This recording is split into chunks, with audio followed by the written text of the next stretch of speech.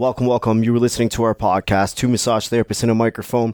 My name is Mark. I'm a registered massage therapist, registered kinesiologist here in Toronto, Ontario, Canada. And we've got a real cool guest today. She's sitting on our couch. Thank God people are starting to sit on the couch a little bit more, eh? Yeah. We were going through a whole phase where someone would look at the couch like, no, thank you. I'm not going to sit there. Anyway, our guest today is Lee, and she is a registered massage therapist, veteran, long-time registered massage therapist.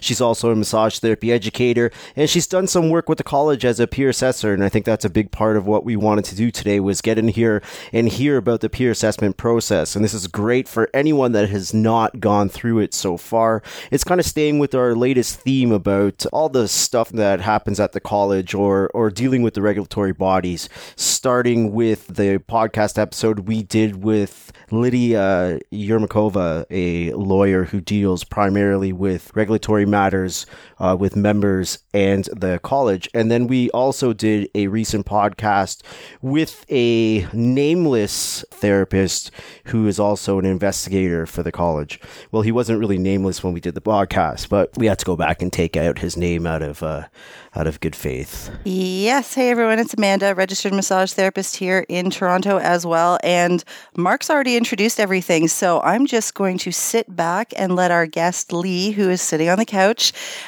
before we get into what your role was as a peer assessor, let's hear some background about you. Tell everybody who you are, what you've been doing. Well, that's kind of a long story, but I'll try to make it short. Doesn't have to be short. My name's Lee Kalpin. I'm in my 35th year of practice. I've graduated and became a massage therapist in 1984, and I've been in active practice ever since. And along the way, I've done lots of other things connected with my practice as a massage therapist. So I've taught in massage therapy colleges since 1993, and I've also been a peer assessor. I'm terrible about dates, but I believe I started in about 97, and I was with the CMTO as a peer assessor until about 2017. Just for everybody listening, by the way, who thinks peer assessors are scary, you can't see Lee, but there's literally nothing scary about her. She's petite enough to sit on our couch and be totally comfortable, and she's been smiling since the minute she walked in here. So there is nothing scary about peer assessors. No, I'm really little, so really I'm not very scary.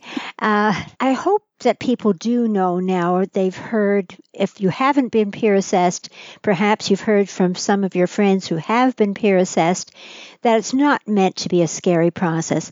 And you know, we are all massage therapists, and I think massage therapists are by nature and training really pretty kind people. Now, when we work for the college, we have a job to do, and we have to do it properly. And we have rules to follow, so we must do that. But it's not meant to be scary. It's meant to be actually educational. Mm-hmm. And that's part of why I got into it, because I'm a teacher, I'm an educator. So in that capacity, part of my goal is to further the profession, to help people to keep up with their education. Because in the 34 years I've been practicing, a lot of things have changed.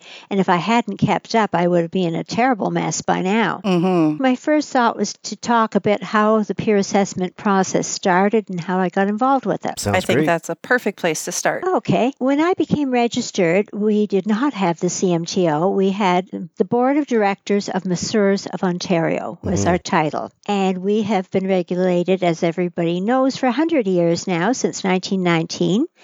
So we were with the board at that time, and my certificate of registration actually said Lee Kalpin Masseuse. Wow. And it was my second one. The first one I received said Lee Kalpin Masseur. So I called the board and said, please, I'd like to be female again.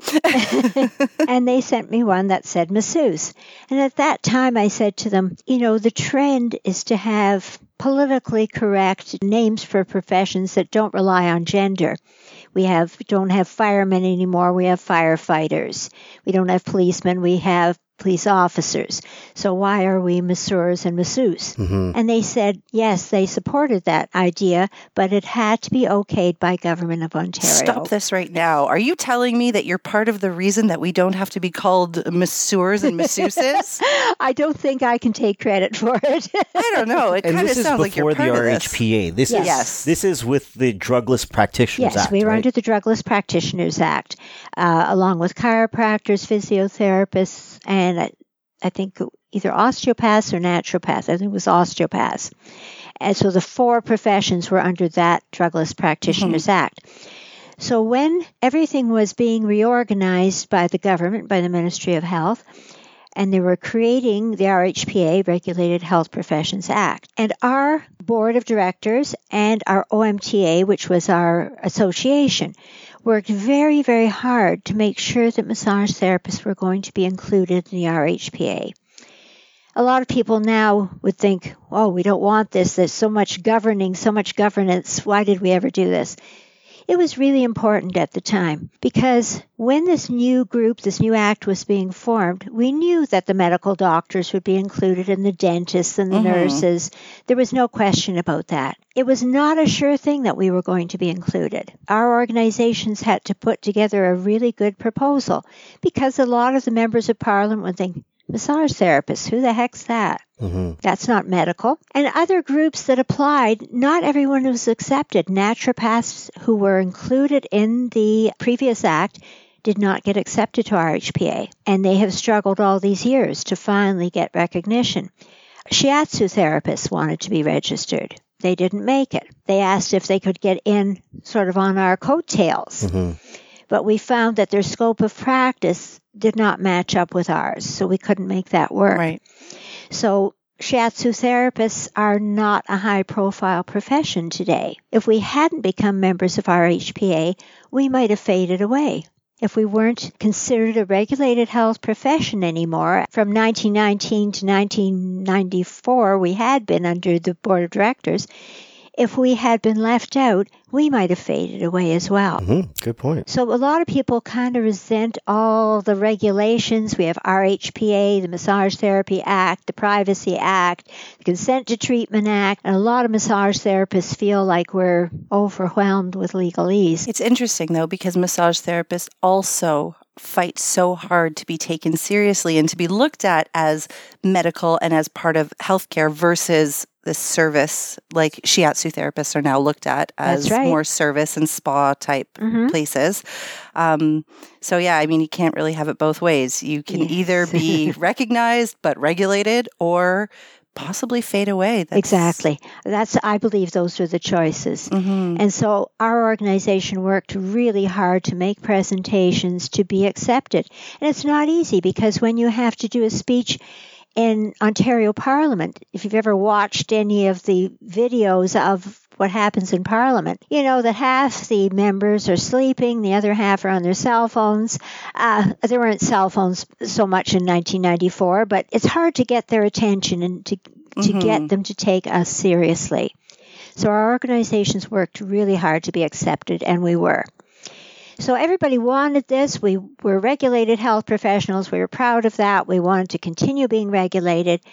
But when all these new laws came in, a lot of people felt overwhelmed. This is not what they thought it was going to look like. And so one of the first things that kind of shocked people who had been members for a while was the peer assessment process. And I was teaching at a school at the time, and students were coming to me and saying other teachers have said to them, "That's not legal. They can't do that. I'm not letting anybody into my practice. They have no right to do that." And students would ask me because they were looking for a reaction. And because I was teaching legislation at the time, and it was all the new laws, and I was up on them, and I said, they do have a right to do it. It's in the Act that the CMTO can visit you at any time as an investigator or in any other capacity. They haven't been doing it, but now they're going to do it. But they've always had that right. And when students would say again that, well, this teacher tells me I'm not letting anyone into my practice,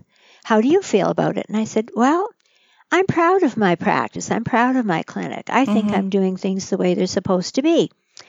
And so doesn't bother me at all. I would be quite happy to show off what I'm doing. And if I have left something out or if I'm making some error, I'd like to know that so I can fix it because I want my practice to be the way it should be. And look at it from the public perspective. Aren't we happy that there's somebody paying attention to what our medical doctors are doing, what our dentists are doing, what the physiotherapists are doing? Why should we be any different? There's going to be good and bad practitioners in every field. And wouldn't you want the ones that are doing sketchy things to be called out on that? I would. Yes, absolutely. Because our profession had made such an effort to be included, we kind of felt like our position was a little bit precarious. We were one of the first regulatory colleges to have a peer assessment process. We were way before the chiropractors, way before the medical doctors. As a matter of fact, some other colleges came to us eventually for advice and help in setting up their peer assessment process. So we were one of the first ones to do it because, it's like the rental car. When you're number 2, you try harder. And we felt like we had gotten in, perhaps by the skin of our teeth, into our HPA, and we wanted to be the first to obey all the rules and have everything in place. So how I found out about peer assessment, a man that I had taught with, his name was Doug Cressman. He was a wonderful teacher and a wonderful person. And he was one of the first peer assessors, and he wrote an article for our association magazine about what peer assessment was like and how it was working and why he enjoyed doing it. And I thought, that sounds really interesting. I want to get in on that. So I applied. And again, I was maybe a year or two after the whole process had originally started. So the original peer assessors had broken the ice for us. They had done the hard stuff because a lot of times they were assigned and it was all new. So some RMTs were really frightened. Some were even aggressive, like they barred the door. They wouldn't let them in. They were greeted with dogs. One peer assessor told me that she went somewhere. It was in someone's house. The practice was in someone's house. She knocked on the door, opened it, and there was a goat. I have no idea why there was a goat, but there was a goat. Oh, my goodness. So, it was hard on the peer assessors and hard on the people who were the first ones assessed because they didn't know what to expect. And I always thought that they imagined we were going to come in, and if they had made one error, we would rip their certificate of registration off the wall and say you're forbidden to practice. And it's not that at all. It's interesting that we started out by saying peer assessors are not scary. You said typically massage therapists are kind people, but those kind massage therapists were meeting the peer assessors with dogs and goats. So exactly. I don't know how I feel about our profession right now.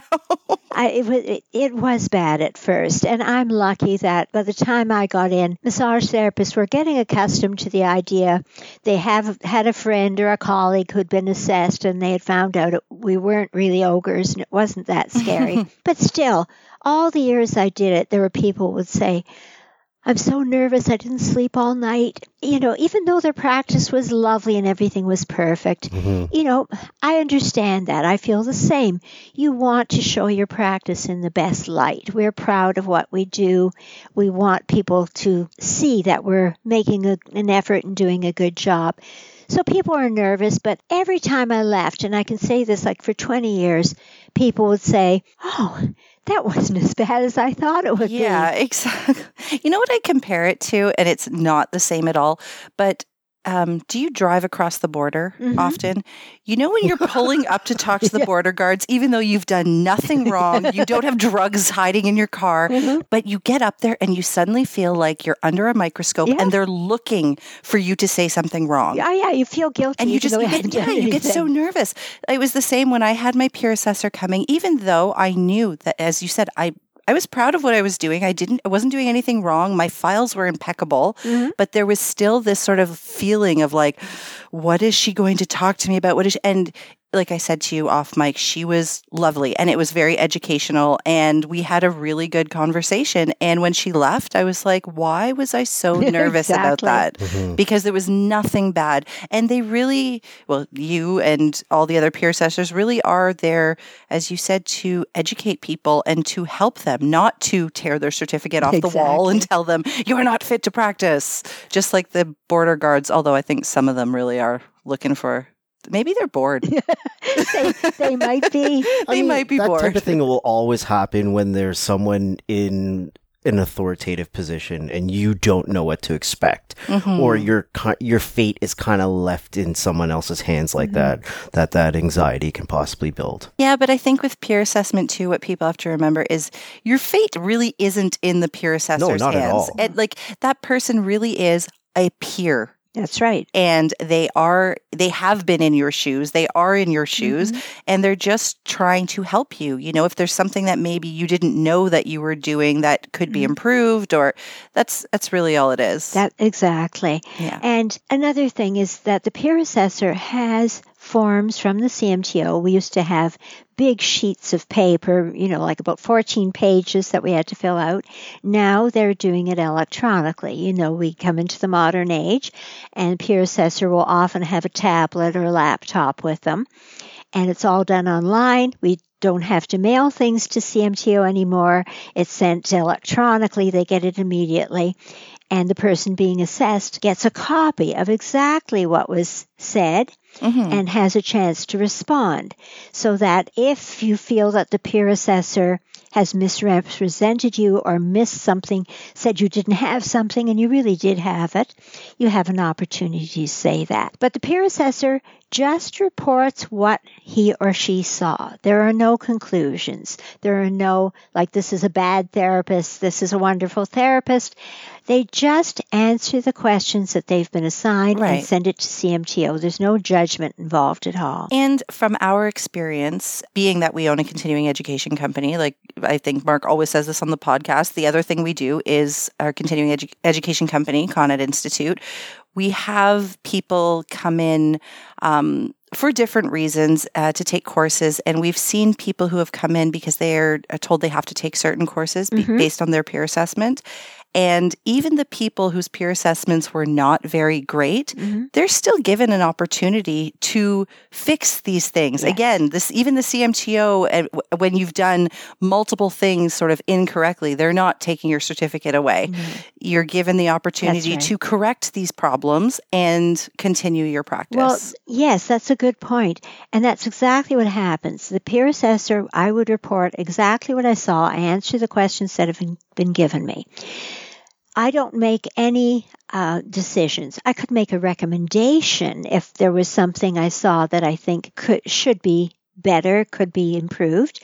I can make a recommendation. I would tell the therapist that. It's not a secret thing. I wouldn't talk behind your back. If I am making a recommendation on paper or on computer, I would also say it to your face.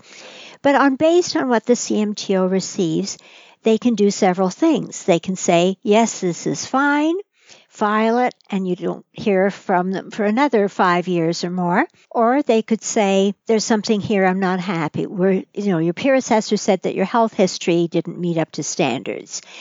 They would then send a letter or an email to the therapist saying, you promised your peer assessor that you would create a better health history that meets the standards. Could you please, within 30 days or whatever, send us a copy? You send them the copy. Good. You've met the requirement. So that's a very simple thing to fix. Right. The decision might be made that they really don't understand how to do record keeping. It's not just one little thing. They really need to know more about record keeping.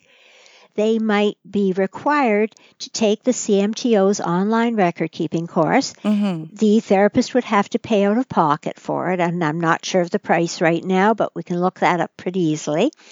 But it's not outrageous, and you're given a time frame in which to do it, which is quite reasonable. You complete it successfully, and again, you're back, in exactly the same position you are in, full compliance with better records, with your record, with your records. So you've learned something.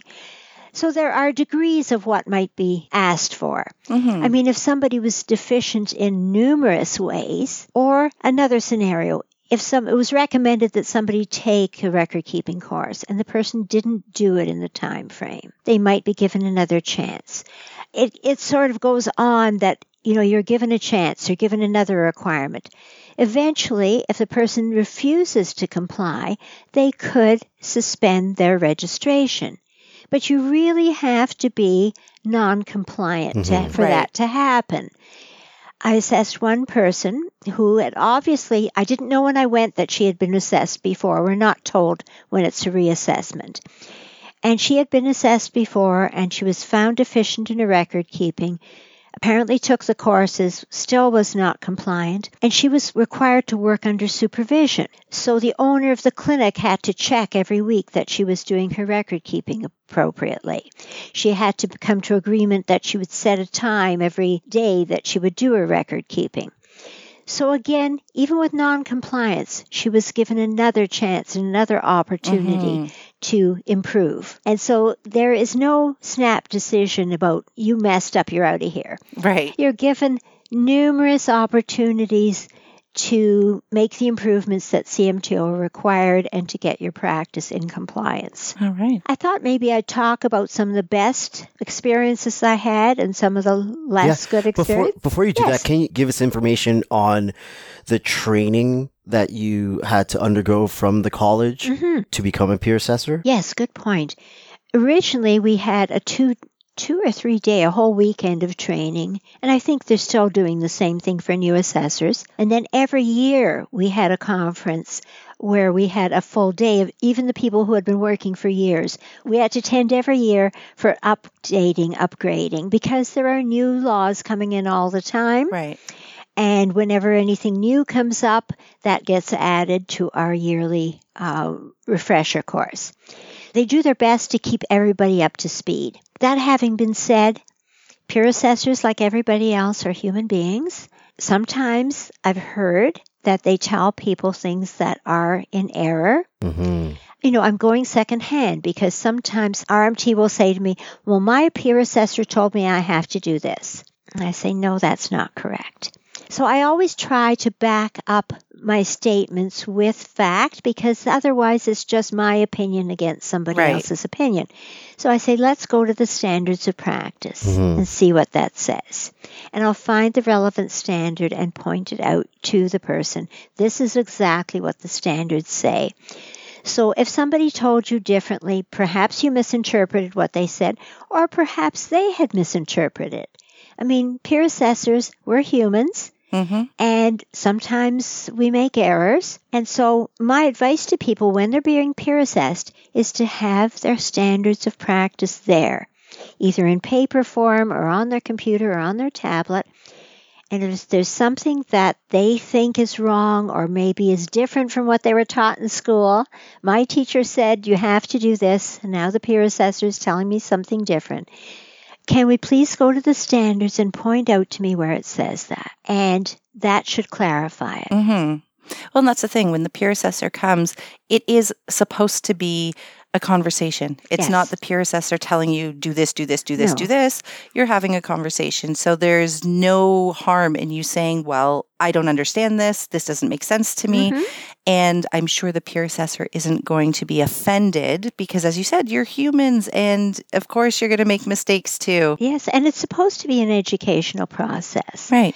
So, that's what I advise people. I'm going to skip ahead a bit now to say how peer assessing is done now, how it's changed from when I was doing it. A couple of years ago, and as I say, I'm terrible with dates. Everybody knows there have been a lot of changes at CMTO over the last couple of years. Right. A new council kind of reevaluates things and sees where changes have to be made. And peer assessments had been done pretty much the same way for many, many, many years. And so the council started looking at it and saying, where does this have to be revamped and updated? And that was happening just before I resigned as a peer assessor. So I did see the new process. And as I say, one thing they did was make it electronic instead of paper, so that's coming into the modern era. But they also streamlined it a lot.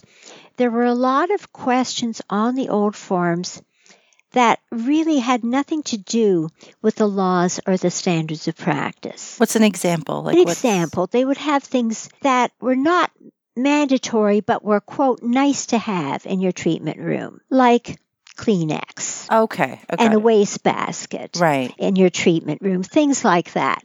Yes, we all think that those are useful things. But we went back and looked and said, no, that's not in the standards of practice. Let's go back to the standards and just go with what is in the standards of practice. And so a lot of the other things, like a fire extinguisher. Yes, you probably should have a fire extinguisher or a sprinkler system for fires, but that's not CMTO's concern. That's public health and safety or whatever in your municipality. Right. So they took a lot of those things out because they were extraneous. They didn't really have to do with our standards. And they've made it much clearer. So what happens with the peer assessment, as those who've been assessed probably know, is the member, as they say, the RMT, is notified by email by the CMTO, you're going to be peer assessed. You're going to be hearing from the peer assessor. You acknowledge that. The next thing that happens is the peer assessor contacts you either by phone or by email and says, I want to set up a date for your peer assessment. I remember what a scary call that was for me. Was it? Like, it was my first one. So I was just, I assumed her call meant like we had to book an appointment like soon. So I was thinking like, okay, I'm looking at my calendar for like next week. She's like, oh, no. Like, we're looking like 4 weeks out. You have time to prepare for this. I'm like, oh, okay. Like I was thinking like, okay, how's next Thursday? She's like, no. Yeah. Like, how's next month? Well, they get their list, I think, a month or a few weeks in advance and start contact. First of all, you're contacted by the CMTO. So you know this is going to be coming. And then when the peer assessor contacts you, you know it's real. This is just some nosy person pretending to be a peer assessor. You really are expecting the peer assessor. Peer assessor contacts you. They give lots of time in which to make an appointment. But at some point, we do have to make the time in our schedule, and they're saying about 3 hours. Doesn't always take that long, but they are asking for 3 hours. And they realize that we have busy schedules. We can't just tell our clients not to come next week or something. We have to plan for this, and the peer assessor does too. And so we make that appointment, and the CMTO sends us a list of exactly what we have to prepare. I mean, it only makes sense because some people practice in more than one location. So as a peer assessor, I don't want to get to your office and then have you say, oh, no, all that stuff's at home or all that stuff's at the other office. So the CMTO gives a list of what to prepare, and usually the peer assessor goes over that again to make sure that you understand and you're going to have everything available. And then you have time to prepare. It's not a surprise visit. It's not meant to be a trick or anything like that. No, and it was, as I said to you off mic, the email gives you literally everything. Like, there was no surprises in my peer assessment. Good. I knew, like, how many files that she was going to look at. I knew what she was looking for in the files, that she wasn't, reading it bit by bit to see if, I use proper grammar. Like, it was, Exactly. She's just looking that I've got the appropriate information. As you said, that the health history form I was using was up to standards, that I was actually in my record keeping, putting all of the information that's supposed to be there, the date, the time, the assessment, everything that was supposed to be there. And there was no surprises. It was actually a very pleasant experience that I had. Yeah. Good. Well, now that they've kind of streamlined the process, which I'm glad to see, it's all standards of practice, and the peer assessor's form goes from standard 1 all the way through. So standard 1 is about hygiene and cleanliness in your office. So that's the first thing the peer assessor looks at, is the physical environment. Is the office safe? Are there any wrinkled rugs that people are likely to trip over? Are the floors clean? So the whole environment, but most specifically our treatment room. It's all in standard 1, exactly how hygiene should be managed. In addition to that, they look at the washroom that the clients are going to use. Right. And even if I'm not the one responsible for the washroom, I'm working for a larger clinic or a spa, and cleaning the washroom isn't my job. But still, it's my clients who are going to go in there. I should go in there occasionally and make sure that there aren't a dozen paper towels lying on the floor, that the soap container is full, because it's my responsibility to see that my clients have this facility. Well, and we are regulated health professionals. Yes, it may not be your job to clean, but because we're held to these certain standards, if somebody isn't doing their job, it is our job to make sure that all of this still does meet the standards. That's right. And I know that was really stressed in my peer assessment, that the college cares most about autonomy when it comes to the practitioners. You can't just pass the buck like, this is not my clinic, this is not my fault, because you know what the standards are. And so it is still your responsibility to make sure everything does meet the standards. So yes, that includes the bathrooms, because would you want to be a client somewhere and go into a dirty bathroom with no toilet paper or soap? Exactly. That's just gross. Yeah. So, we have to take these responsibilities.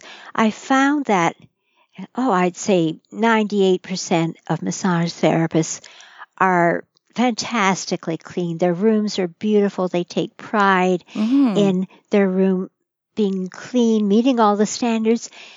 And they go a step further. Most people want their rooms to be attractive to people, to be welcoming and warm looking. And that was rarely a problem. The only time I saw an issue, and you sort of mentioned it, was when somebody worked for a large company, perhaps a multi-practitioner clinic or a big spa, where someone else was responsible for doing the cleaning of the room. I saw a couple of places where the massage therapist was responsible for changing his own sheets and face cradles. But when I'd say, well, the fleece that you have under your sheet and under your face cradle, how often does that get washed and changed? And sometimes they say, I don't know, management looks after that. Because, sweat and oil percolates through the sheet onto these fabrics underneath. So there's a chance that these are not getting changed often enough at all because nobody knows. Right. So we're supposed to have maintenance log where we check off when we have made repairs, how often we clean, how often we maintain equipment. So the table, the hot stones, the towel caddy, whatever it is you might use. But if somebody else is doing it, we still should know how often it gets done. That should still, absolutely. If someone else is keeping a maintenance list, we should have access to that. When the peer assessor comes, I might say, well, I'm not the one responsible for that. The manager is, but she gave me a copy of the maintenance log. So I can show you how often all these tasks are done. So if you're being peer assessed, be proactive and have that. Right. You shouldn't have to run all over looking for it while the peer assessor is there. It shows that you as an RMT are aware of when these cleaning tasks get done. You're still taking responsibility for knowing that your clients are in a safe and clean environment. So that's standard one. That's, all about cleanliness and safety. And then it goes through the different standards. And as you said, the major one is the record keeping. It sets out exactly in the standard how our record keeping should be done. There are a few issues with the record keeping. At one time, as a peer assessor, I was told to look at 3 files. And then that changed and I was to look at 8 files. The numbers have been different over the years. The last I heard, and it could have changed, but the last I heard, the RMT was not to choose files to give to the peer assessor. The peer assessor was to have access to the file drawer and pick files at random. Okay. Is that what they did with you? No, when I had my last peer assessment, they asked me to pull my most recent 10. Okay. So I guess it's changed since then. Yeah. So it was by date. It was look at your last 10 clients and pull those files. So I'm not sure what they're doing now because it's been a couple of years since I've been involved. But any of those ways are acceptable, and the peer assessor will be told at any given time what process they're supposed to be using. So as RMTs, we should be prepared that any of our files could be looked at. Right. The issues with the files, there are a few of them. And the biggest one, this is my biggest hint. Everybody listen up, because this is my biggest hint for today. In maintaining files, what happens with a lot of massage therapists is we have a file drawer full. And some of the files are people who we perhaps haven't seen in months. Right. Now, in some professions, let's say a surgeon. If I go to a surgeon's office, I'm examined, I'm operated on, there's a post-operative examination, and then I leave, and I'm guessing that the surgeon then writes in their file, discharged. They probably archive that file. Right. Okay, because you don't go back every week to a surgeon. Right. In our profession, it's different because we often treat people multiple times. And if I'm treating a person for something specific, let's say a neck injury, and I treat this person 10 times and the neck injury has resolved, I could then write discharged and put the file in my archives. However, lots of our clients choose to stay on with us. Right. I have helped this person resolve the neck problem, but now they say, well, I have a lot of stiffness from work. I don't have to come in every week, but I'd like to keep coming every month just to maintain so this problem doesn't get bad again. So it often happens that we have these ongoing files that we never discharge. Maybe this person who's been coming for maintenance every month, and then they don't come for 2-3 months, but the file is still sitting in my drawer. So this may be a fairly old file. If the peer assessor happens to choose that file, because it's old, it may not live up to the current requirements. Maybe when I started treating that person 3 years ago or whenever it wasn't required that I have consent to sensitive areas. Right. I don't have that in the file. And I did a few times treat that person's low back and glutes. So if the peer assessor looks at it now, if the peer assessor happens to pull that as one of the files, I'm going to look like I'm in noncompliance. Right. Because I treated that person for 3 years, there were several glute treatments, and there was no consent for sensitive areas. Now, if that person were to come back now I know the rules about treating sensitive areas, and if I had to do that, I would get the appropriate forms into the file, but I haven't looked at that file for a long time. So really, that file should not be in my current file drawer. I should put discharged and put that into an archive. So that's my biggest suggestion to therapists, that perhaps once a year we should do this. Go through our file drawer and look at any files, people that we haven't treated in a couple of months, a few months, mark them as discharged and inactive, and archive them. First of all, it's easier to keep your file drawer neat and organized if you only have your current clients. But also, if a peer assessor wants to look at your files, they're all current files, all being dealt with in the most current way. So they will have consent to sensitive areas in them. They will have all the current requirements. Peer assessor could come to my place right now and choose files at random, and they would all be current. They would all meet the standards. Because anybody I'm not currently treating, the files have been archived. Interesting. I'm learning right now. I think I need to clear out my file drawer. Yes. Well, I haven't seen it because I don't have television, but I've heard about this Japanese lady, Marie Kondo. Oh, we just watched her last night. Right. Who advises getting rid of all the things that you're not currently using. Or no, actually, that don't bring you joy. That don't bring you joy. You don't have television? No, I don't. Tell me the story here. Did you ever have television? Yes. When did you retire the idea of TV, and why? When the male resident of the house left, I told him to take his television with him. I see. So that tells you a little bit about my former relationship and my dislike for television. Gotcha. Okay. So that was 1997. I do have access to the internet, so I do get the news and so forth, but I don't actually have television. Gotcha. Okay. All right, sorry. I know, completely off topic. That's okay. There's a lot of people. There's a lot of bit. people that would be very surprised by that, because I think TV is something that people just do now. Like it's a pastime. Like people just watch TV. I know people who have multiple TVs in their house. Guilty. And I don't use a cell phone either, so I don't. I'm weird in that way too. I'm behind in the electronic age. But anyway, to get back to what we were talking about, where were we?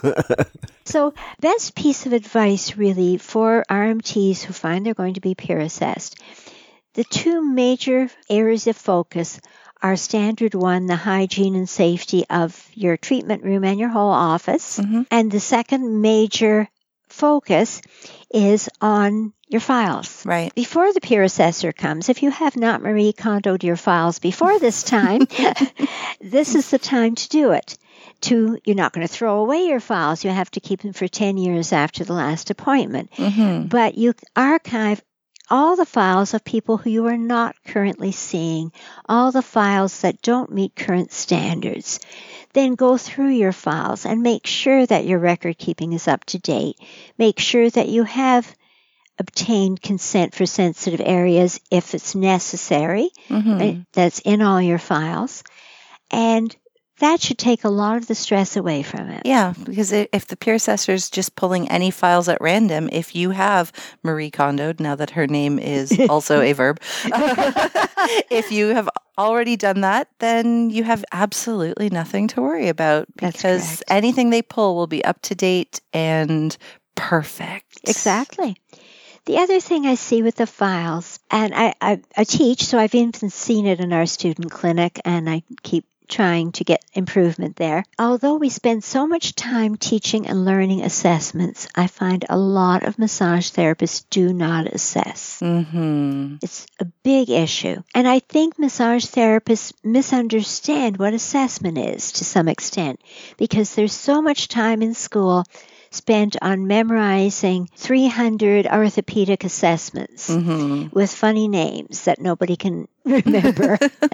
And those assessments are not always appropriate. We don't do them all the time. So people often think, well, there's no reason to do an orthopedic assessment, so there's no assessment.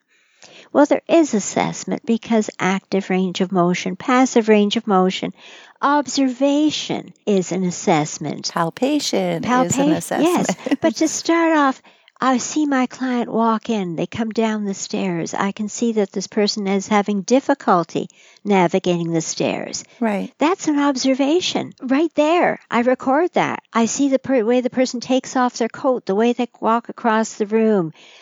I'm already observing how this person moves. These are observations. This is part of my assessment. Mm-hmm. It doesn't have to be orthopedic tests. Right. And as you said, palpation. I mean, I forget which of the standards it is now, but we palpate for tone, texture, tenderness, temperature. That is done during the treatment. But it's part of the assessment. It shouldn't be noted in the treatment. It should be noticed in the assessment section. Right. So you have done assessment, even if you haven't done orthopedic testing. Right. And people, I think they do it, but they don't write it down. Many, many years ago when I was first a peer assessor, I phoned somebody to announce I was going to arrive, and this person had been in practice for many years. So when she'd been in school, practically back in the 60s or 70s, they didn't have an assessment course. And so when I phoned her, she said, yes, I understand you're coming. I might as well tell you now that I don't do assessments. Mm-hmm. I didn't learn how to do them. I don't do them. I said, well, okay, we'll see when we get there. So when I got there, she reiterated that she didn't do assessments. I said, well, then how do you decide what the treatment will be? Do you treat everybody exactly the same way? She said, no, of course not. You know, I address whatever problems they had. I said, well, how do you know? I said, well, I notice how they stand, how they walk, how they take off their coats, how they get on the table. I said, you're assessing. So you're assessing them, yeah. You're assessing them. Write that down. And she was shocked. She thought it was about orthopedic tests. She said, really? I said, yes, that's your assessment.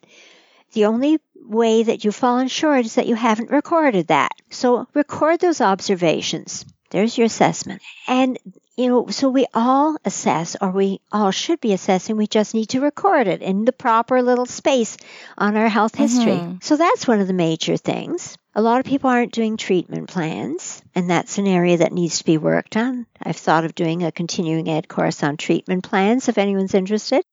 And the other part, usually the treatment is described correctly. if Ramex is recommended as described, where I see kind of silly things when it says result. One of the things on the form asks for the result of the treatment. And therapists write down good or great. I said, how do you know that? Well, I asked the client, how do you feel? And the client says, great. I said, well, that's not really what we're looking for. What I perceive that should be is we should go back to the original complaint. If the complaint was a headache, the result should be, is the headache gone? Is the pain reduced? If the complaint was stiffness in the back and the person couldn't bend over to tie their shoes, what's the result? Has range of motion, mobility of the back improved?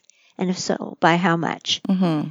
So it should relate right back to the original problem. And that's what I'm looking for when it says result. Not great, not good, but what improvement did you make? Was there a change in the range of motion? Was there a decrease in pain? And so that's what the result should be. Not just saying, well, what I've said to many peer assessors when they ask the client, how do you feel now? And the client says, great. I laughingly say, well, maybe they mean the massage was so terrible, they're just so glad it was over. Hopefully not. Well, I mean, great. Also, most clients, when they get off the table, they do feel good. You feel good after a massage. It doesn't necessarily mean it accomplished the goal that you came in for. Exactly. So, yeah, saying great doesn't really tell you much. I feel great after I get a massage too, but usually. Yeah, but usually. I had one recently that I didn't feel great, so that was a disappointment. But yes, we usually feel good.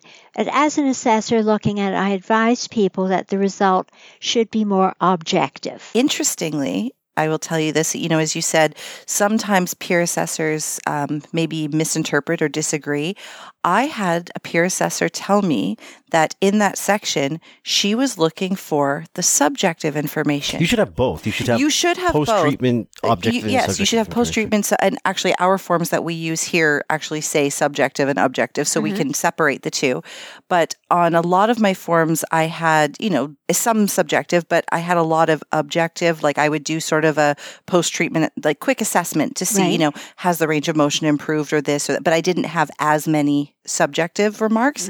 And she said, I'm really looking for the subjective stuff. And I thought, well, that's interesting. I would have thought the other way around. You want to know why? Because a big part of sometimes the college will receive complaints about a therapist's treatment. And sometimes it's related to things like post-treatment soreness or blah, blah, blah, blah, blah.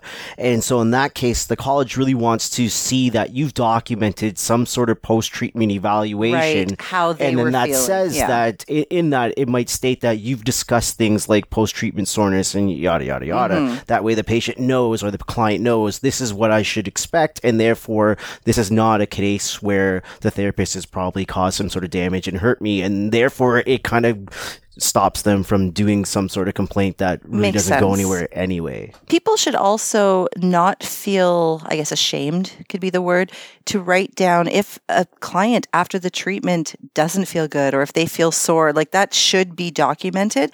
And I think sometimes why you're getting people writing good is maybe they don't want to actually write down that their treatment wasn't that effective, but that's okay. We're also not magical. One treatment doesn't mean the person is healed and they never have to come back. Exactly. So, and if there were issues or there are continuing issues, certainly it should be documented and a goal set for the next treatment. And certainly I would do that with a patient if the person after the treatment said, this still isn't moving or I'm sore there.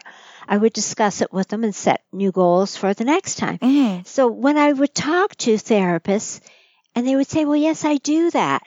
I say, yes, you're doing it, so document it. It's not that as an assessor, I was saying where you're not doing what you're supposed to do. Most often people were doing all the right things. They just weren't recording it. And they were the ones who came to that realization. They would say, well, of course I do that. I just haven't been writing it down. And so that's what it is. And there's no requirement in the results that we have to say subjective and objective. It doesn't say that in the standards, but I think it's a good idea. Client reports reduced pain and objective let's say it was the neck rotation was 45 degrees to the left. Now it's 60 degrees to the left. Right. So that's an improvement. And so I think it's valuable to document both. Mm-hmm. That's much more useful, not just for the CMTO, but for the therapist themselves to look at next time and say, yes, I was able to increase range of motion by this much. Let's see if we can do better this time. Everything should be documented. I've learned that the hard way a couple of times where I've got a very small practice. I've been practicing for eight years now, and a lot of people have sort of followed me clinic to clinic. And now I've got a very small practice where I maybe see 15 people in a week maximum. Like, it's just a very quiet, and I like it. I like this pace right now. And so there's some times where I have a client that I know so well. You know, I've been treating this person for 8 years, and I might not write something down because I guess in my mind, I think I will remember. And then they come in and I'm like, oh, there was something I wanted to do with you, and I didn't write it down. Mm-hmm. So fail on the record keeping there. Yes. You should document everything. Well, not only that, if you ever have to create a progress report or a report for some sort of third party, whether that's a lawyer or an adjuster or whatever the case is, it's really hard to have an accurate progress report Yes. with having this type of If you information haven't documented everything, yeah. And I have had to do that. I have had to write reports for medical doctors, and thankfully my records were pretty decent to do that. We got that a lot because we have a record keeping course. And so one of the questions that we always get in that course is, well, you know, and I'm only doing relaxation stuff. Like, what should I be documenting here and blah, blah, blah, if I'm not doing so many assessments and everything else? And I always can kind of answer it like this. When I take my car to Oil Changers or Jiffy Lube or Mr. Lube or whatever the case is, I'm going there for an oil change. And so this person is coming here for relaxation. But at the end of the day, you know, yes, I understand it's part of their sales tactic, but they also do like a 50-point inspection on my car. And then they'll tell me everything that might be wrong with it, everything that might be right with it, at least within those 50 points. And then they'll make suggestions on, hey, maybe you want to do this. Maybe you want to change this valve. Maybe you want to do this to it. Maybe you need to flush the fluids or whatever the case is. And at the end of the day, it's up to me as the consumer to decide, yeah, this is what I want to do or not. But they feel like it is their responsibility. Yes, they're doing it as a sales job, but it's their responsibility to give me that information. The same way as a regulated healthcare professional, you might only be coming here to de-stress or relax, but it is part of my professional obligation that if I'm seeing something that could be problematic or I'm seeing something that is problematic, that I should inform you that these things are here and these are options for you in terms of treatment. As I say, I think assessments is one of the biggest issues. When I work for a school, and so every year we see the results from the CMTO exams, entrance to practice exams, and typically every year all the schools do less well on the assessment stations. It shows up in the files. I've seen so many files where there are no assessments. I remember one young therapist in particular. She had been in practice for about a year, and she was working at a spa. And I started looking at her files, and I could see that she was very nervous. Finally, when I was about halfway through, she said, I can't stand the suspense anymore. You have to tell me. I know my files are terrible and I failed because I don't have assessments, but I'm in a spa and there's just no chance to do assessments. I said, first of all, you haven't failed because this isn't a pass-fail situation and you're not in trouble. And I said, you have made some observations here which are acceptable. They're not great. You know, you could be doing better, but it's acceptable. What I said to her was, I think you're disappointed in yourself. I think you have higher expectations of yourself. So maybe you should start doing some assessments, or maybe you want to work one day a week in a different environment where you're doing more clinical work, if that's what you feel that you need. But she seemed to be disappointed in herself that this is something she had learned and she was not using it. That assessment thing just tends to be an ongoing issue. I'd like to give an example of a worst-case scenario, and this wasn't as a peer assessor. Several years ago, I was asked by an insurance company to look at and evaluate a file where there was a lawsuit. So I agreed to do that, and they sent me this huge binder of documents. And what it was a massage therapist who was also doing sport therapy, and he had treated a young man. The young man alleged that he had recommended remedial exercise, and the remedial exercise had caused him harm. And so there was a law case, and this insurance company was representing the therapist, and they wanted my opinion. So I read that file, and it wasn't a very big file. I read the file, and it talked about his assessment and the treatment he had done, but it did not show any remedial exercises being recommended. Certainly didn't document any remedial exercises. So I was left with a quandary. Had he actually recommended remedial exercises that had harmed the client? We don't know because there was no documentation. So was the client lying, or had the therapist actually recommended exercises but had not documented them? No way of knowing. So it was totally up in the air. There was no way of defending that therapist. Mm-hmm. See, in that scenario, I'd imagine the next logical step would be, if possible, let's take a look at other patient files and see, is this a trend where this particular therapist doesn't document remedial exercise, which can mean maybe they typically don't give remedial exercise. So if it's consistent throughout many patient files that there is no remedial exercise documented, then possibly, that's a scenario where I just don't give remedial exercise, hence it's not documented. Or they don't document it. But let's also take a look at all the other files that are there and see how thorough the documentation is. Exactly. So if everything else is thoroughly documented except for remedial exercise, you might be on the safer side to say that this person probably doesn't prescribe any. But the only thing was that he was a sport therapist, so one would expect that would be part of his therapy. So one way or the other, the fault was with his documentation. Yes. As it turned out, the insurance company had not just sent me his file, but had sent this huge binder of files. Apparently, this young man who was suing him for malpractice was suing, I think it was 11 other healthcare practitioners as well, that they had all done him harm. Everything from the podiatrist who took off his calluses to the psychiatrist who said that he was schizophrenic, they were all getting sued. Yep. So there was an issue with this client that he was hitting everybody for as much as their insurance was worth. But being able to either defend the massage therapist or say he was in the wrong was very difficult because he did not have adequate files. Exactly. So hopefully you and I will never be in the situation where a mentally disturbed client is accusing us of crazy things that we haven't done. But our records, our documentation is our defense.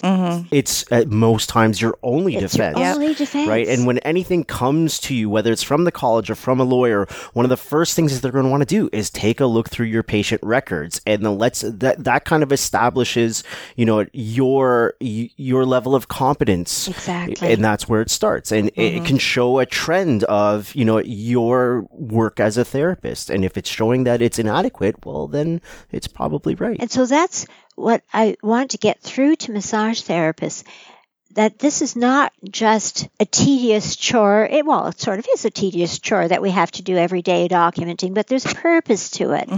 And it's for our own best protection. It tells us what we have done. 3 months later, if there was a complaint, we can look back and see exactly what we did. And we can show, as Mark said, that this is what we do consistently. This is what I always do. I document it. So there's no reason why on that one occasion I would have neglected to do it. Exactly. Because this is my pattern. This is what I always do.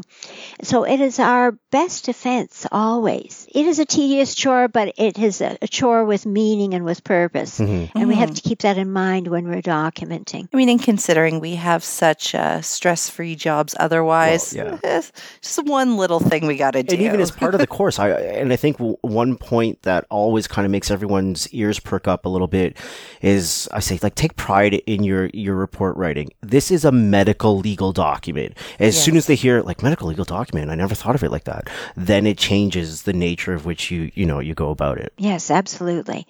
And when dealing with insurance companies or lawyers, we present ourselves as professionals. Not many people have had the experience of having to go to court for a client, and I had to do that once. So that was an interesting thing. But again, they had all my records. So, it has to be something that you will be proud to show as representing your practice. And it is our best defense for everything that we do. But as Mark said, if you consistently show the same things, it shows a pattern. It shows this is the way you run your practice. And so it's very important. I'd like to talk briefly about the continuing education. Before we get into that, did you go to any of the focus groups when they were doing the college assurance program? Yes. What do you think of the idea? Were you at the groups when you were there? Were they kicking around the idea not just having a peer assessment, but also contacting patients or clients that the therapist had seen to kind of get feedback on that, as well as contacting colleagues of the therapist to get feedback, and then rolling that all together along with the peer assessment? I heard about that. That was, being talked about just before I retired from that job, but I don't know where it went from there. Okay. Yeah, because I heard I went to one of the focus groups and they were kind of throwing out that idea as well. I was at a focus group that had to do with the new self-assessment tool. Right. So I'm interested in seeing how that's going to play out, because all we do is give input, but we don't know what the end result of it will be. I don't think the self-assessment tool will change all that much from the sample that they had up there. Oh, I don't either. And it actually didn't change from when they did the focus group, which I was kind of shocked at. Well, the old peer assessment, I remember when it first came out, and it was pages and pages of every manipulation, every technique, and everything we ever did. I remember doing it on a train coming over from Montreal.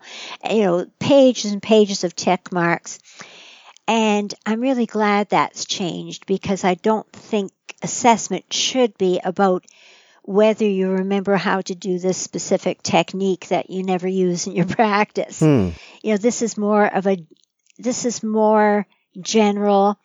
It's more philosophical, if you'll say that, than item generated. That's part of it that I didn't like, actually. I didn't like the reduction or lack of inquiring about foundational knowledge. Like, it used to be there, like you said, maybe overkill, but I feel like this one doesn't touch it nearly enough. No, and so I'm interested to see how it's going to play out in setting goals for continuing ed. Exactly, yeah. That's what I'm interested to see. There was an acknowledgement at the focus group that at different stages in our career, we're going to have different goals. Yep. So that somebody who graduates from school their goal may be something like improving their record keeping or taking new modalities. Whereas somebody at my stage, after almost 35 years, I'm not very interested in learning new modalities. Right. I think I've learned all the modalities that I want to do. So I would obviously have different goals at this stage, and you would after the years that you've been in practice. So I think it leaves room for that. I like the idea that it's going to be annually. Yes. Because what I was seeing with people that I assessed, we'd look at their self-assessment tool, and if they were in their third year, they had totally forgotten what they had stated as being their goals and were off on some other path altogether. I don't think people were using it the way it was intended before, because there was the numerical values. It was all about collecting numbers. Yes. And I don't think anybody was actually referring back to their self. I shouldn't say anybody. That's very general. But there were a lot of therapists who weren't even referring back to their self-assessment tool when choosing what type of continuing that's what I mean. There was no direct connection between your self-assessment tool and the continuing education versus what they're doing now. So what they're doing now is what physios do in Ontario, kinesiology. I'm a registered kin as well, so kinesiologists have to do it as well. And so it's an annual self-assessment tool. What I like about there is actually, like I said before, it's got a lot of foundational knowledge in there, and that gives you room to work with your action plans a little bit more. But this directly links. So when you are suggesting your self-evaluation, you're saying, hey, I don't know much about advertising. I don't understand the advertising standard. Then this can create the action tool or the action plan to now go acquire knowledge on, the advertising standards in the Massage Therapy Act and the standards of practice and so on. So there's now a direct link to it, but before, No, there was no link. And what I would find, a lot of people did not understand the self-assessment tool. I'd get to a peer assessment, and the person had 2.5 years into their cycle, and they'd say, well, okay, I knew you were coming, so I filled out the assessment tool last night. Which should have been done 2.5 years ago. It should have been done 2.5 years ago. That's not exactly what we had in mind. So I say, well, okay, we've filled it out. Let's talk about now how we're going to use it. But people did not understand it. The difference now, it's online. So CMTO knows if you've done it or not. They don't have to wait for 3 years or wait till the peer assessor visits you to find out whether you've done it. Mm-hmm. So you have to set your goals, and then you have to do it online so they see right away what you're up to. I'm really interested to see how it's going to play out. And I think all of us who teach continuing ed are interested to see how it's going to play out. I don't think it'll make too much of a difference, to be honest with you. There's always people that cheated on the concept of acquiring 30 credits in a 3-year cycle anyway, and this just makes it, just as easy for someone to do that, right? I mean, it's no more difficult or no more easier to do that. I think anyone that's interested in education will still keep going. Mm-hmm. Anyone that was just in it for the numbers, well, they'll find ways to create action plans that don't require them to pay out for a course or to whatever do much which is absolutely fine. There's certain things to consider though. So for example, if you are taking courses that are certain modalities, so when you're acquiring new modalities into your practice, what you should also be doing is once you obtain that education before you implement it into your practice, is to contact your professional liability insurance provider and let them know that, hey, I'm adding this. Can you add this onto my policy? And a number of them will want proof of education. So for example, cupping, because I see this a lot in the Facebook groups. Everyone's like, what cupping course should I take? And there's always a couple people that respond, don't, it's a waste of time, it's a waste of money. Go buy the cups, go look at some videos and practice it yourself. And my response is always like, that's a great way to learn cupping, but if you want to add it to your liability insurance policy, most of the liability insurance providers are going to say, show me proof of education. And some of them won't even allow it to be online. I mean, it's got to be an in-class course. Mm-hmm. Absolutely. So those are the types of things that you want to consider. I think people need to consider too, it's quality assurance, right? Yes. The whole purpose of doing the self-assessment tool and doing continuing education is to make sure that therapists are providing quality treatments and assessment to their patients.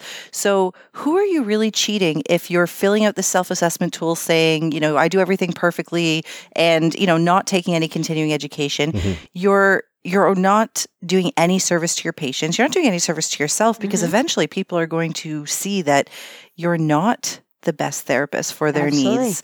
And keeping up to date is something that the onus is on the therapist, but it shouldn't be a burden. Wouldn't you want to be at the top of your profession? Oh, exactly. And, I, as a peer assessor, I saw the whole scale of therapists from the most conscientious to possibly the least. Mm-hmm.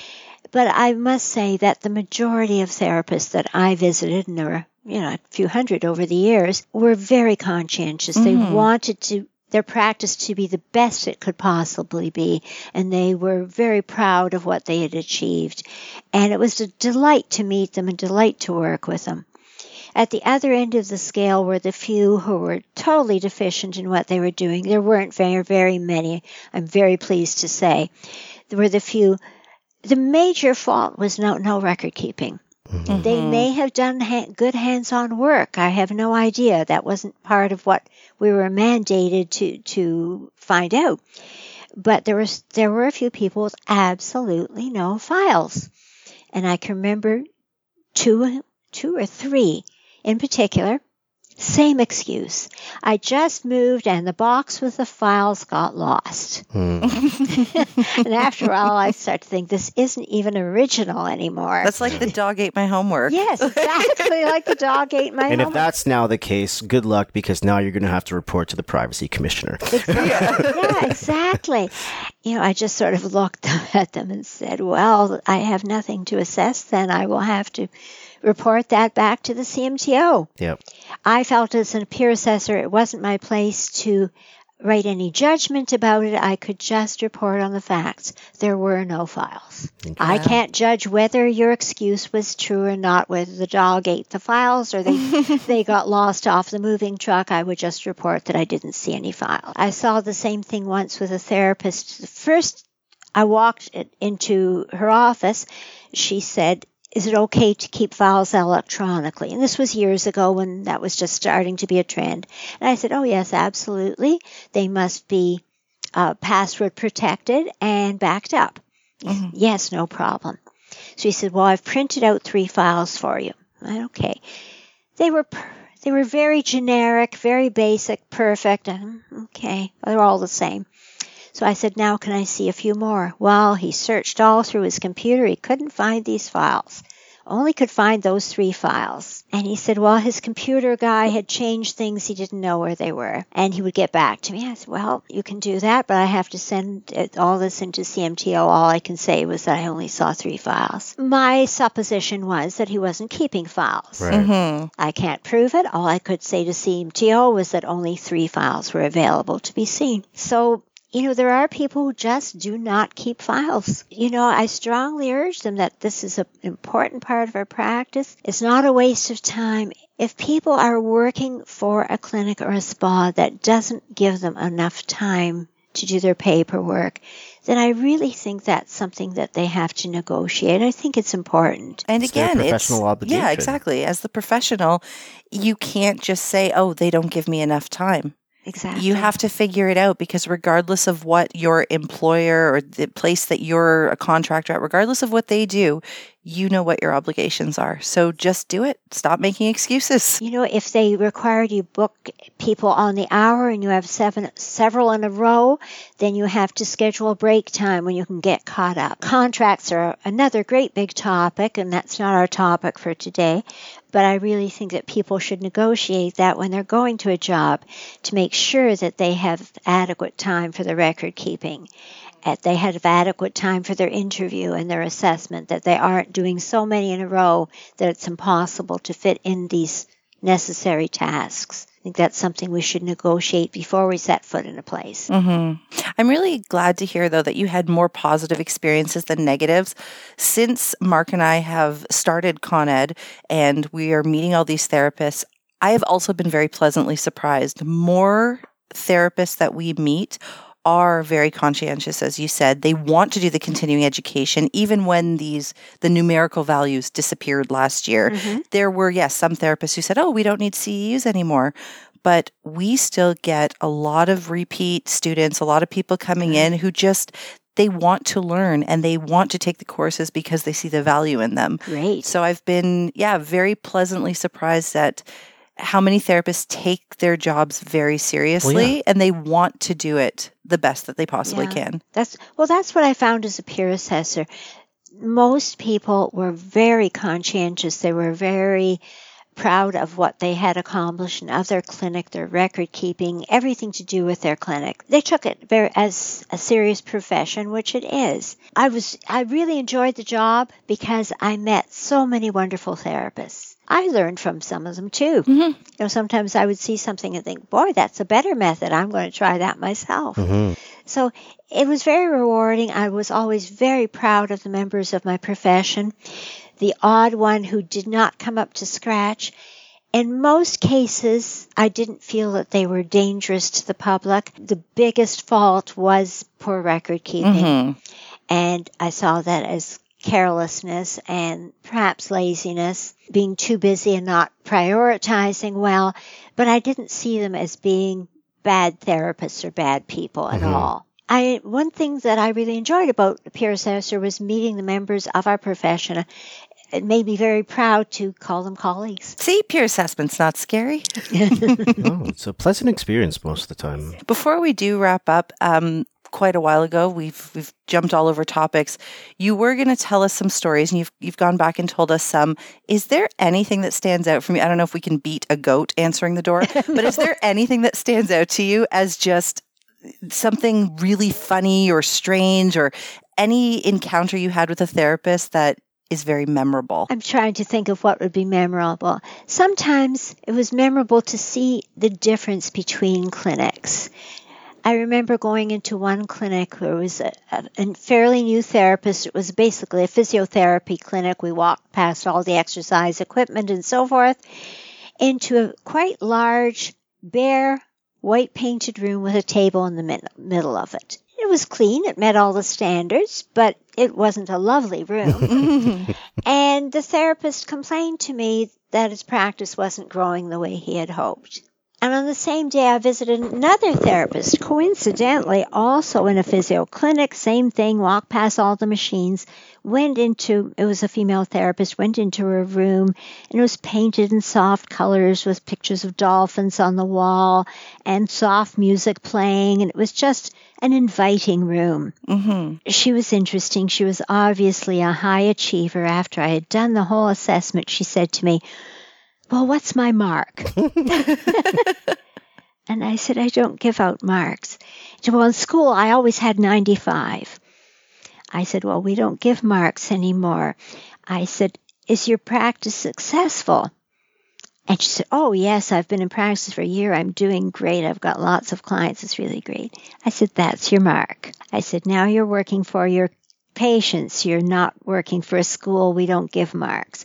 I can tell you that there were no deficiencies on your peer assessment. You met all the standards. Your practice is your mark now." Mm-hmm. Now, go back to the other young man. His record keeping was perfect. Everything was fine. I had nothing to find fault with him, but yet he wasn't being very successful. So from a legal standpoint, he had met all the requirements, but he wasn't going that extra mile to create an environment that clients would come back to. Mm-hmm. So it goes above and beyond what is legally required. Part of being a successful massage therapist is being able to be attractive to the clients you want to have, right? Exactly. So just because the guy in the white room, he might be the best therapist, mm-hmm. he might be amazing technically, but he's maybe not attracting the people because he's not doing all those little extras. You know, I always tell people, I think my clients just like me. It's not, I think that it's, they've all just become comfortable with me. They like coming to see me. And even though Mark might provide them with a treatment just as good or even better, they like me, so they keep coming back here. There is a personal connection. Yeah. And I would say it's not just that they like you. They obviously like the style of work that you do. Yeah. And the results that you obtain for them. Mm-hmm. And maybe another person would approach things in a different way and it might not suit that person. Right. So, we build our own practice. We come out of school all with the same basic information, but we go in different directions. We develop a different kind mm-hmm. of clientele. And so I saw a lot of interesting practices, a lot of interesting clinics and treatment rooms, but a lot of different styles of practice, of people taking massage therapy in a different direction. And I thought that was fascinating mm-hmm. because as a teacher at the pre-registration level, we have a curriculum to follow mm-hmm. in accordance with the core curriculum document, what we have to teach, what people have to know before they challenge their CMTO exams. But when I meet students 2, 3, 4 years after graduation, many of them have gone in completely different directions. Mm-hmm. Some of them are doing acupuncture, some of them are doing sports therapy.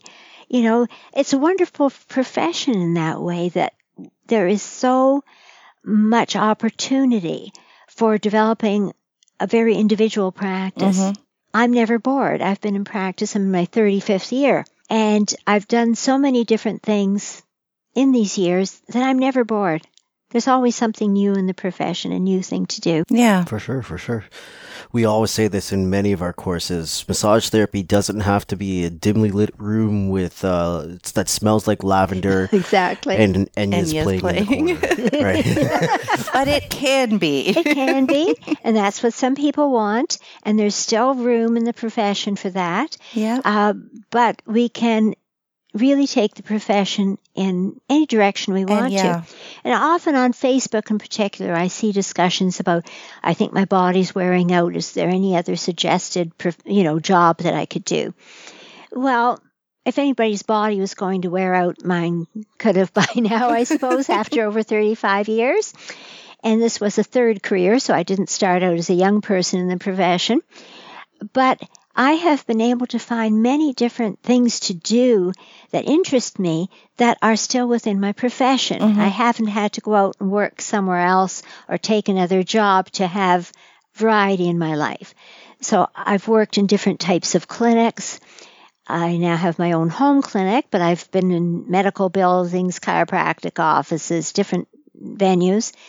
I've also been a peer assessor for 20 years. I've been teaching in massage therapy schools since 1993, developing courses and teaching. And of course, I teach continuing education. I teach body mechanics, and I've gone all over Canada with that. So that's been a lot of fun. So it's all within my scope of practice. Keeps me interested. Mm-hmm. It never gets boring. I'm always learning, but I'm still working within my profession. And yourself, you said you're treating about 15 people a week now. And I'm doing the same. I'm teaching at a massage therapy school 2 days a week. I'm in my practice 3 days a week. So I have a maximum of 5 a day, and sometimes less than that. But it's all that I need. I'm not struggling to build a practice. I'm at the age where I'm thinking vaguely of future retirement. So I'm quite happy to pare down my practice. And as my body gets older, I don't feel it necessary to treat 20, 30 people a week anymore. So it's a wonderful thing about the practice that it can be what you need it to be. For sure. Absolutely. There's so much flexibility. And as Mark said, we do teach that in our business course that massage therapy doesn't have to be one thing. There's so many different avenues you can take. There's different modalities, even things like teaching continuing education or writing or research. Like there's so many things that can be done within our scope of practice. And that is what I love about this career. It's not one thing. Absolutely. Over and over, day and after day. And other things like you said, writing. I've written many articles for the professional magazines over the years. At the school I was working with, the manager asked me to bring in my articles. She thought we could show them to the students. I brought her in this big stack of paper, like we could wallpaper the school with these articles. So I think they're just sitting on her desk at present time. So there's just so much opportunity. You never have to be bored. I mean, if I had been doing so-called relaxation massage for 34 years and nothing else, I probably would have been bored out of my mind by now. But it hasn't been that way. I've done lots of different things. And even then, even working in a clinic, it's never boring because people aren't boring. Every person is different. Even if I'm doing a similar treatment, every person is different, responds differently.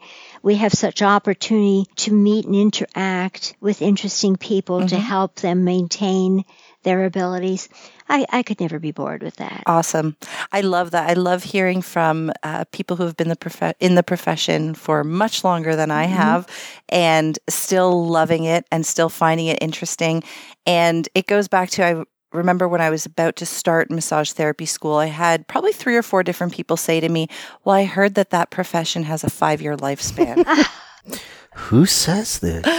And yet, since being a massage therapist, I've met therapists who have been working for 20, 30, 35 years and still at it and still loving it. So False, It's fake absolutely news. false. It is. And when you think about it, it's an absolutely silly claim. Massage college is fairly expensive. I don't know what they're charging now, but Ballpark about 20 grand, probably. we're thinking about $20,000 in a couple of years of our time that we can't work. So that's another financial loss.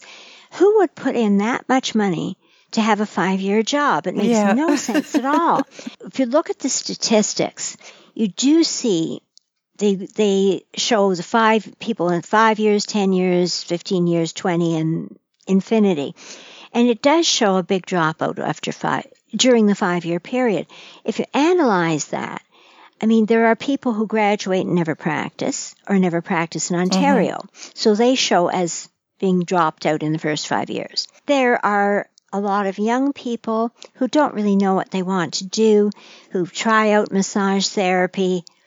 Maybe they think it's an easy course. They're usually disillusioned with that. But there are people who try it out and it's not for them. Right. And they realize that within the first 5 years and they Which drop happens in many other professions of course as well. it does. People bounce around like crazy these days. I don't think anybody, like my parents both worked at the same jobs. I say both worked, they are both still working. Yes. Their entire careers because they found something and they just stuck with that. That's not typical these days. It's not typical these days. You know, people you would work somewhere until they were 65 and they got a gold watch and a retirement plan. And it doesn't happen anymore. No. And statistically, they say that most people have at least 3 careers in a lifetime. And so for people to try something and decide it's not for them, I don't think that's unusual at all. This is my third career, actually. Massage is my third career. Massage is my third career as well. And even within the massage profession, I've had other careers, peer assessor, teacher, writer. Right. So I think it's perfectly normal. So people who find it's not for them usually realize that in the first 5 years and drop out.